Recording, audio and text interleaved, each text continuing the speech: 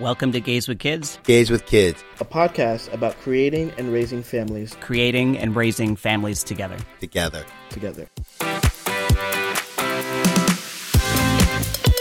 Hi, I'm Brian Rosenberg, the founder of Gays with Kids. My pronouns are he, him, and his. My husband and I created our family through a combination of adoption and surrogacy. Our eldest son, Levi, is 12, and his twin sisters are 10. I'm David Dodge. I'm the executive editor at Gays with Kids. My pronouns are he and him. I'm in a known donor arrangement with two very good friends of mine that resulted in the birth of 3 kids. My name is Giovanni Desroy. My preferred pronouns are he and him, and I'm a contributing writer for Gays with Kids and a hopeful dad. And I'm Britt Smith, Gays with Kids associate editor and staff writer. My pronouns are she and her, and I'm a hopeful future parent.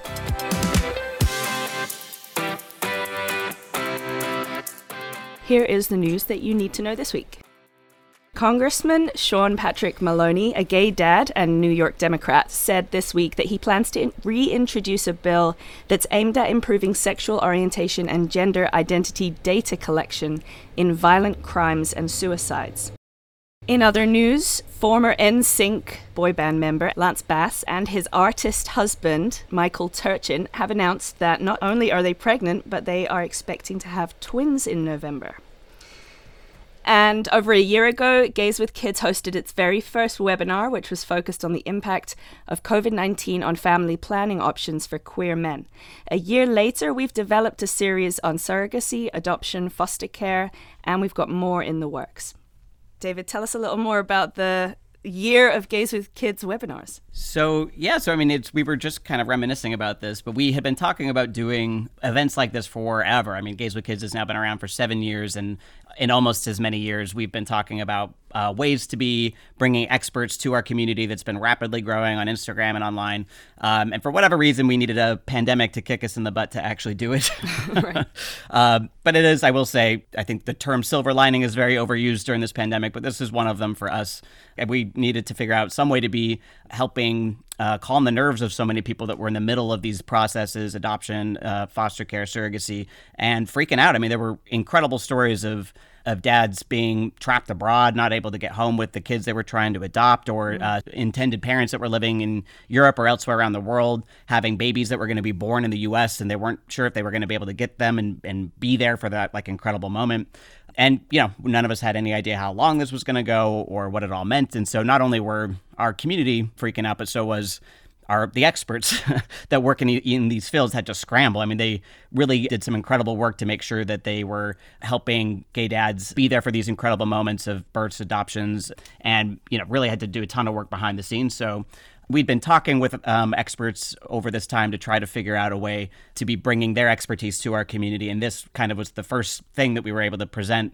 And it was great. We were able to have representatives from the worlds of foster care, adoption, and surrogacy and IVF.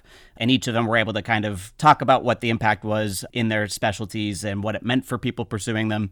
And, you know, I think it calmed everyone's nerves a lot. And we also just realized that we are a good medium to be doing these types of things. And so we spent the summer launching our first webinar series around surrogacy, going into every last little detail from how to pick an agency to how to match with the surrogate and choose an egg donor, all that good stuff. We did one on adoption at the same time, going into similar level of detail. We just did our first series on foster care. So yeah, there's clearly a desire for this kind of information in our audience. And so I'm really excited that we're able to do this. And I know kind of the next phase of this is something that Brian is very excited about, which is to also find ways to be bringing this community together of people who are already dads, because we're all over the country, all over the world, and we don't always have the easiest places to come together and talk about being gay dads, as our very popular Instagram page is an attestation to. Is we need these spaces. So I think that these webinar series that we have coming up that are going to be more focused on what it means to be a dad are going to be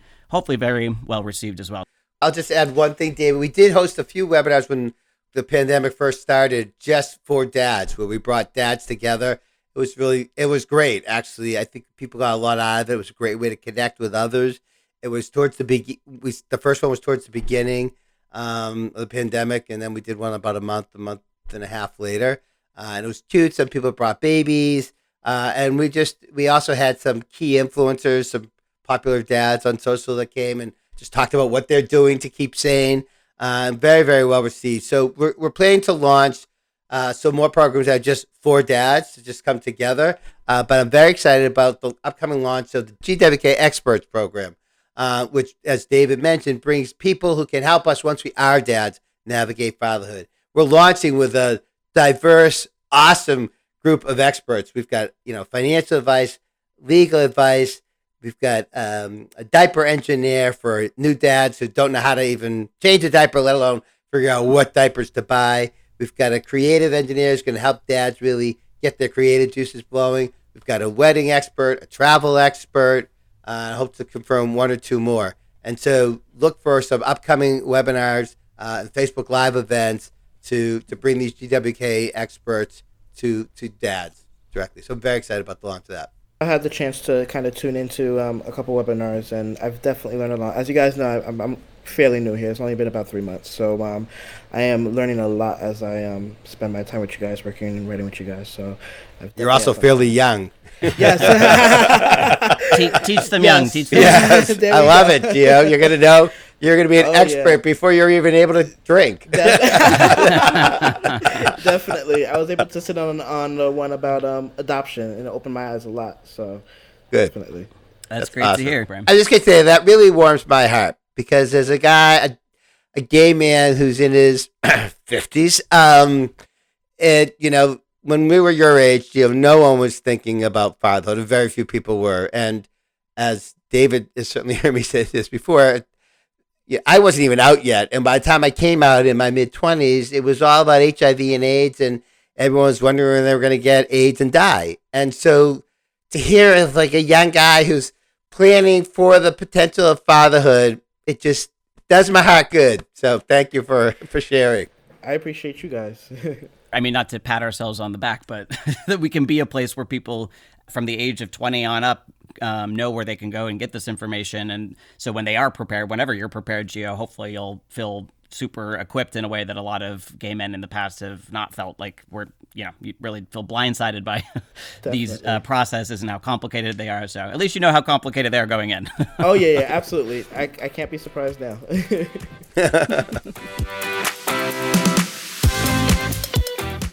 If you end up having twins, I guess Brian can give you some extra advice on that, because Brian has twins who are, how old are they, Brian? 10 years old?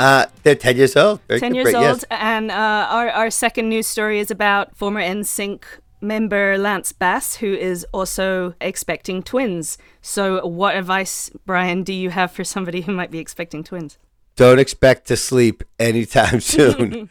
Actually, it's interesting. So I had an occasion to be on a conference call with Lance and Mike. And I know that they have been trying to become dads for a while now. And like many of us on our paths to fatherhood, we have to overcome some hurdles and deal with some loss. And they did as well. So I'm very happy for them.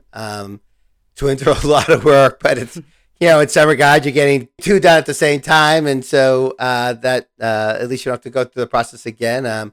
But it's exciting and a lot of work. And just my biggest advice is you keep them on the same schedule. Mm-hmm. They go to sleep down for naps at the same time. They eat at the same time.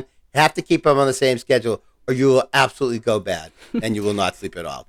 I used to nanny for twins, and I found that it was like a 7 a.m. to 7 p.m. gig. The parents were very, very busy, and I had to learn that same thing. Keep them on the same schedule as much as they could. The babies had other ideas. They didn't want to sleep at the same time. Correct. But you put them down at the same time. They learn that they go through things at the same time, and then it sort of became like their expectation. And slowly but surely, as a nanny, I was able to sort of learn how to handle two babies. It was a lot of work, though, for sure. Lots of diapers. Britt is not available for being a nanny anymore. Not available. Don't ask. Yeah. I was a full-time job. I was a real Mary Poppins, though, when I first came to the U.S. With the umbrella and everything? Yeah, flew in. Yeah. Fun fact, I'm actually a twin myself. So yeah, I am. So a little bit of personal experience. Obviously, I'm not a dad yet, but I will say that individuality is a lot for twins, just because you're constantly compared to each other, you know what I'm saying, and growing up in the same households and wearing the same clothes and stuff like that. So I would definitely stress, as much as you want to obviously make these children realize that they are siblings, also give them a sense of individuality and, highlight what makes them different. Yeah. Are you an identical twin? Are you fraternal? Fraternal Yeah. Twin? You guys look alike? I got nothing like. Matter of fact, funny enough, I look exactly like my mom, and my brother looks exactly like my dad. So I'm my mom's twin, and my brother's my dad's twin, basically. And my daughters have the same egg donor, the same sperm donor, and they don't look a thing. I don't even think they look like their sisters. You know what? That's funny. A lot of either parents or twins will say that, and then I have a lot of people that tell us we look exactly alike, and I don't see it at all. So I think when you live with them, you kind of get used to the faces, right? Yeah. I am not a twin, nor do I have twins, but I can bring the policy wonk conversation about twins. Do it. Into That's why this you're for a here, second. David. Exactly. I mean, what I find fascinating about this is that, I think a lot of people conceptually see famous gay dads like Lance Bass, and a lot of them have twins. So wait, who among the famous gay dads have twins? I think Ricky Martin does. Yeah. Sorry, Neil Patrick Harris. Yeah. So anyway, a lot of famous gay dads have twins, and a lot of gay men in general have twins, especially gay men with older children, because it used to be very common for surrogacy agencies and IVF clinics to transfer multiple embryos to try to increase the likelihood that one would take, and then so oftentimes two would take, or even more. Right. But they've gotten so much better with the technology that now most fertility clinics will actively try to encourage you just to transfer one embryo, because the twin pregnancy is more dangerous for the surrogate. Yeah, exactly. Yep. So it's actually now starting to reduce the number of twins that we're seeing among gay dads. But if you're a part of a couple, it makes sense that you go in and, you hope that you can transfer one from both man, so you can have both a biological connection to the child. So it makes sense that that's something that people want. But they've started doing something called dual journeys, where they'll have you work with two different surrogates at the same time, and will give birth, roughly at the same time as well, as a way to try to reduce the danger in any one surrogate. So you have to have a lot of money for that. Yeah, those are for rich people. Yeah. They do give you a break on it, though. So this is because they do want to try to make it less, harmful for the surrogate. And there's plenty of surrogates that are more than happy to carry twins, and fertility clinics that will work with people that want to transfer two or more embryos at once. But it's just kind of an interesting trend in the world of trends and in the world of gay dads and surrogates.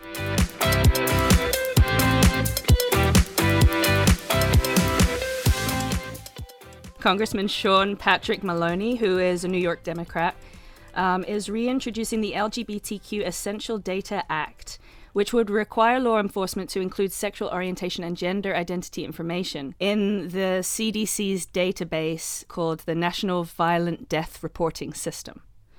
Congressman Maloney said that this was really important because of the uptick in violence against transgender people. Just with all of this kind of stuff, there's so little reporting on LGBTQ people generally. I mean, this was a big push before Trump got elected to try to include LGBTQ people on the census count, so we would have some sort of idea of how many of us are out there. We really are just still guessing at this point. And it's, all official numbers are almost definitely an undercount, because a lot of people aren't comfortable even expressing their sexuality or gender identity to some random person with a clipboard. But yeah, around the experience of queer foster kids in the foster care system around the country, we just don't have great numbers on any of it. And so, the numbers that we do have, it's probably worse than what we even know. So, if you look at the Trevor Project's website, they list suicide as the second leading cause among death among all young people aged 10 to 24. But for LGBT youth, it's almost 3 times the rate of heterosexual youth. So this is not a problem that's gone away, and it's something that we won't be able to address unless we have better statistics on it and can really understand the problem better. So I applaud Maloney for doing this, and this is also just why I think it's so important to have not just LGBTQ people in power around the country, but also people that have, I think, you don't have to be a parent to care about trans youth, but I think it helps if you are and that you have some sort of experience, especially within our community. So Maloney is the father to 3 kids with his partner, Randy Flork. So yeah, it's great that we have that representation, and I'm glad that he's pushing for it.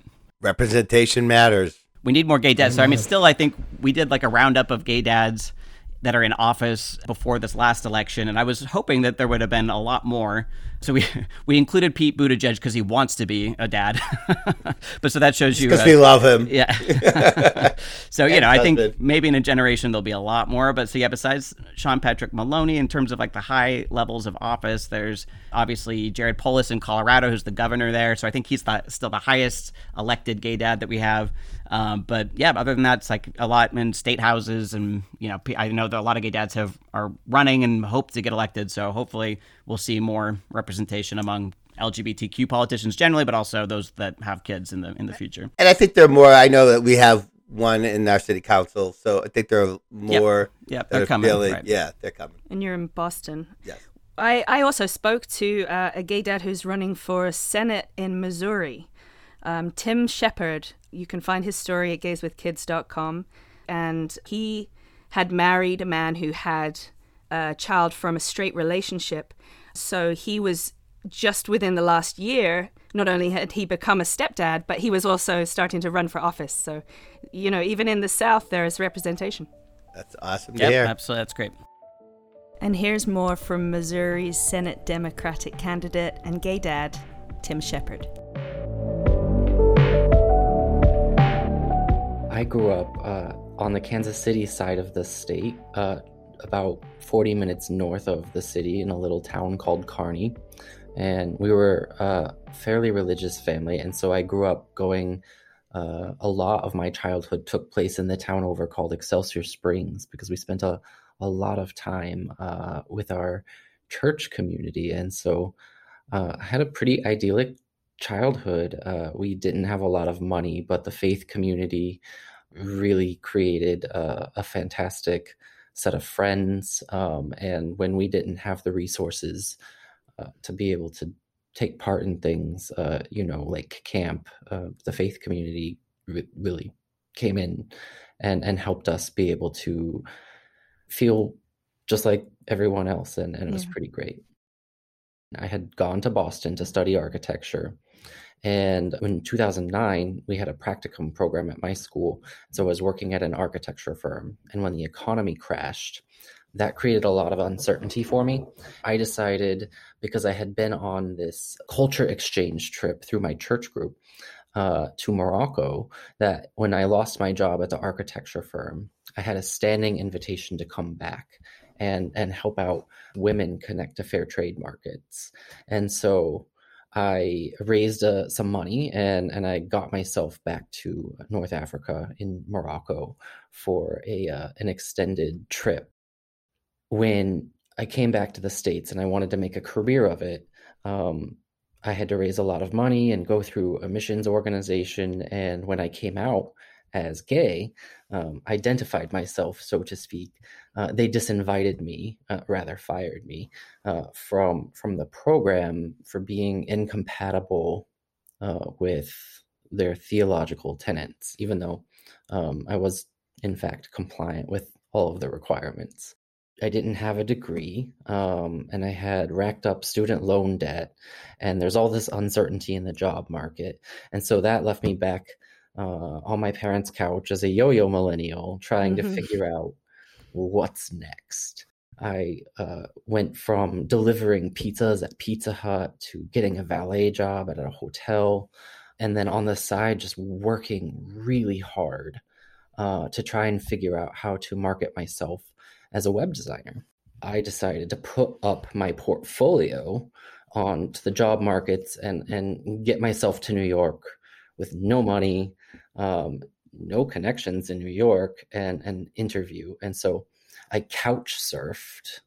Some really amazing friends and my cousin had tremendous mercy on me and really helped me get through that time, because I had literally no money at all, no working phone, and my clothes were getting worn out, and a lot of problems that you need to solve when you're trying to interview at major employers in Manhattan.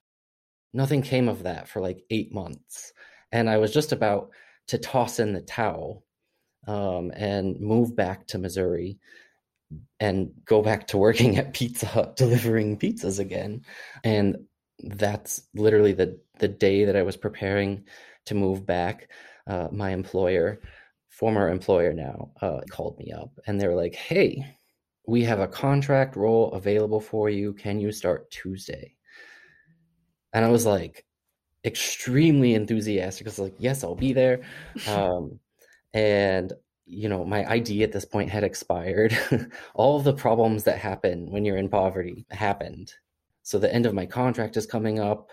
I'm a gig worker in the gig economy. And I go to my boss and I'm like, listen, the gig economy is BS. I was like, you are participating in all of the economic upsides. And I think that you need to let me participate in those upsides. So I want you to hire me in as a junior executive. Balls. He really respected where I was coming from, and he really respected the work I had done for him. And so he agreed, and he went to bat for me. He made space for me within the company, and they identified me as a promising LGBTQ talent, and they sent me to a talent accelerator called Out Leadership. And they taught me all about activism within the private sector and how a lot of us who really care about equity and equality in the world are strongly lobbying our employers and holding them accountable to create that space because they have power. And so really getting the activist community within the private sector to hold our employers accountable to do good in the world. And that's how marriage equality was actually able to advance so quickly, because so many activists, we were lobbying our employers, and our employers went to bat on our behalf, writing amicus briefs, writing letters to legislators, and lo and behold, we got marriage equality passed. You found your activism bone, really, huh? Yeah, and so that's what brought me to Tennessee, because the same employer that sent me to Out Leadership decided to move their headquarters from New York City down to Nashville. And immediately, almost, there was an opportunity for me to put that activism skill set to use. The Tennessee state legislature, very similarly to the Missouri state legislature, has a lot of people who, in order to earn votes, they like to stir up a lot of hate. And there were 7 very discriminatory bills toward LGBT people, unfortunately, that session.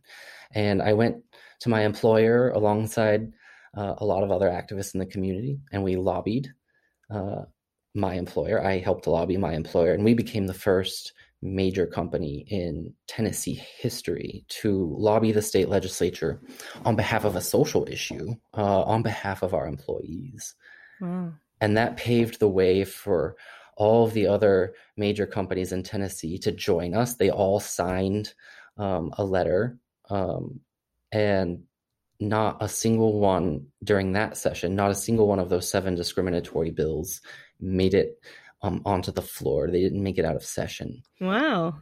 That's huge. It was huge. And that's when I'm getting my first exposure into the legislative process, how to move the levers of the system, and like, what is our civil society like? How do we build coalitions of people together in order to be effective? I actually feel that we're at an amazing and critical juncture in American history, where we get to decide, again, who do we want to be as a society, and that gets really into why I'm running for the U.S. Senate. We all know what the last 4 years have been like, very traumatic, and then there's a huge cultural backlash that seems to be happening against the expansion of access to equity within our society for all people. In my campaign, whenever we launched it, we were looking at Missouri's history when we became a state. And, when Missouri became a state, we signed the Missouri Compromise. And now I feel like we're having a new revisiting, if you will, of the same old debate. And are we going to compromise our national creed? For we hold these truths to be self-evident, that all men are created equal, so that the profit and comfort of a few can be preserved, or are we going to continue to push forward to expand the social contract and bring more people in? And so that's why our campaign slogan is Missouri Uncompromised. And that's really the driving force behind the campaign. I want to backtrack a little bit. Yes. And talk about your time in Tennessee once you'd moved down there with your company.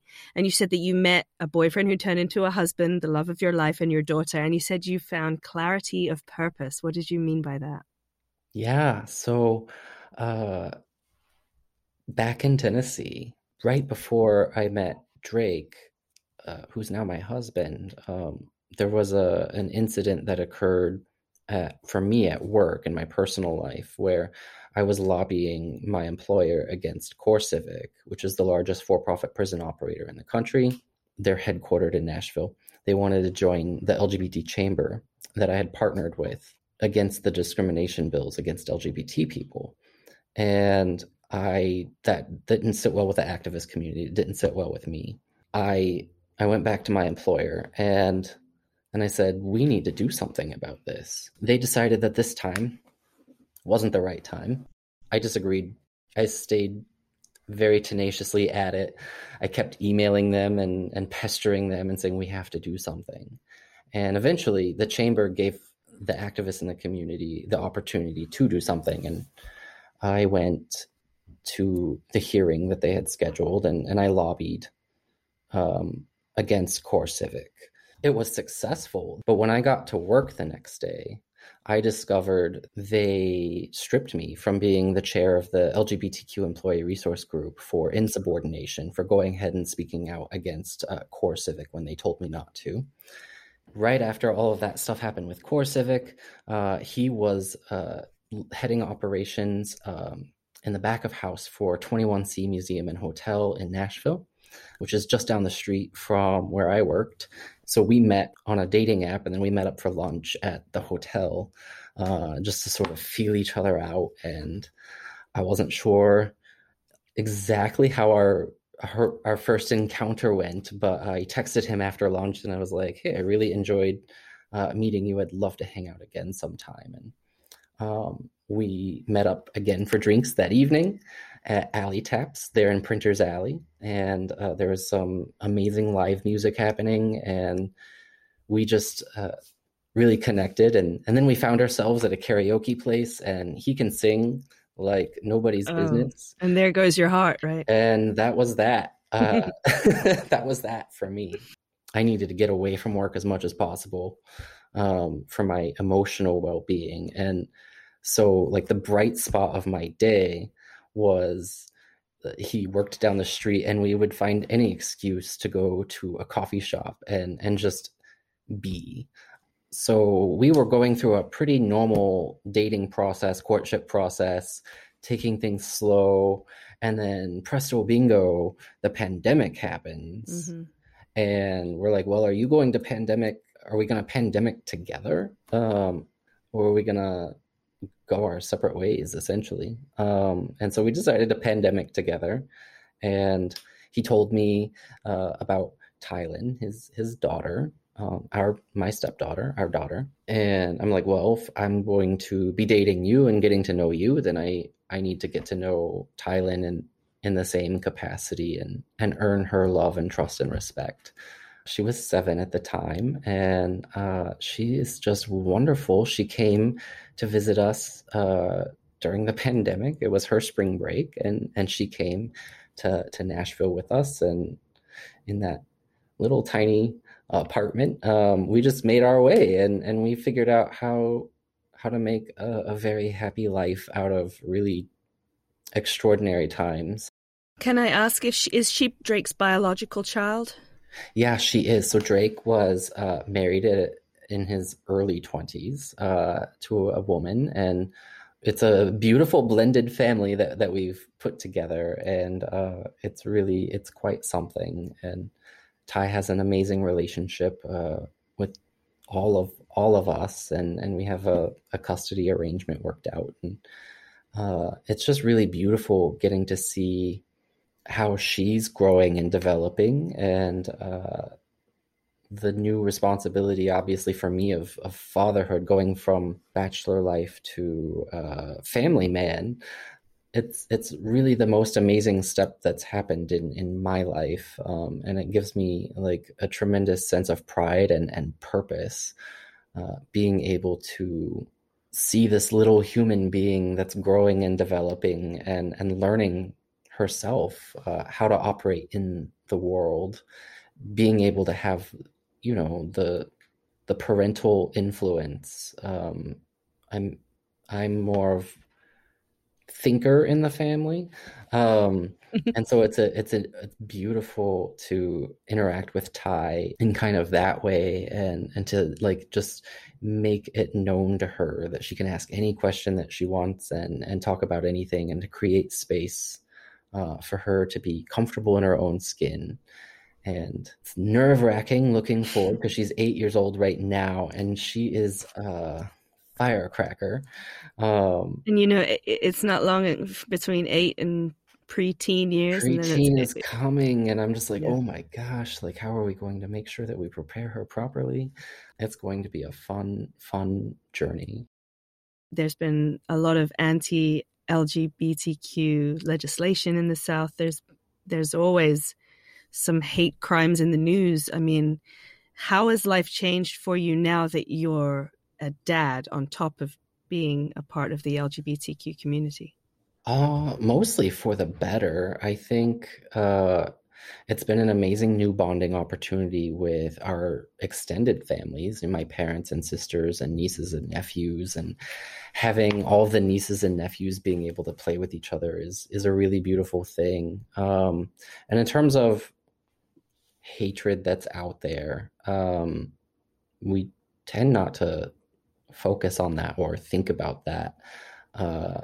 We know it's there, but for the most part, we lean into, you know, our family unit and creating safe space, and obviously when these bills come up, the discrimination bills, we fight them. And then on the offensive side, we have things like the Equality Act at the national level, or MONA here at the state level here in Missouri, fighting for equality under the law. And then, you know, our family, we're very intentional about the fact that, you know, I'm running for U.S. Senate. That's a high profile thing to do. And we're putting ourselves out there very, very consciously. We know a lot, like, quite frankly, there's like a lot of Democratic committeemen and women who address our family by saying things like, okay, let's talk about the gorilla in the room. You're gay, he's black. That's the gorilla, is it? Yeah, that's apparently a factor.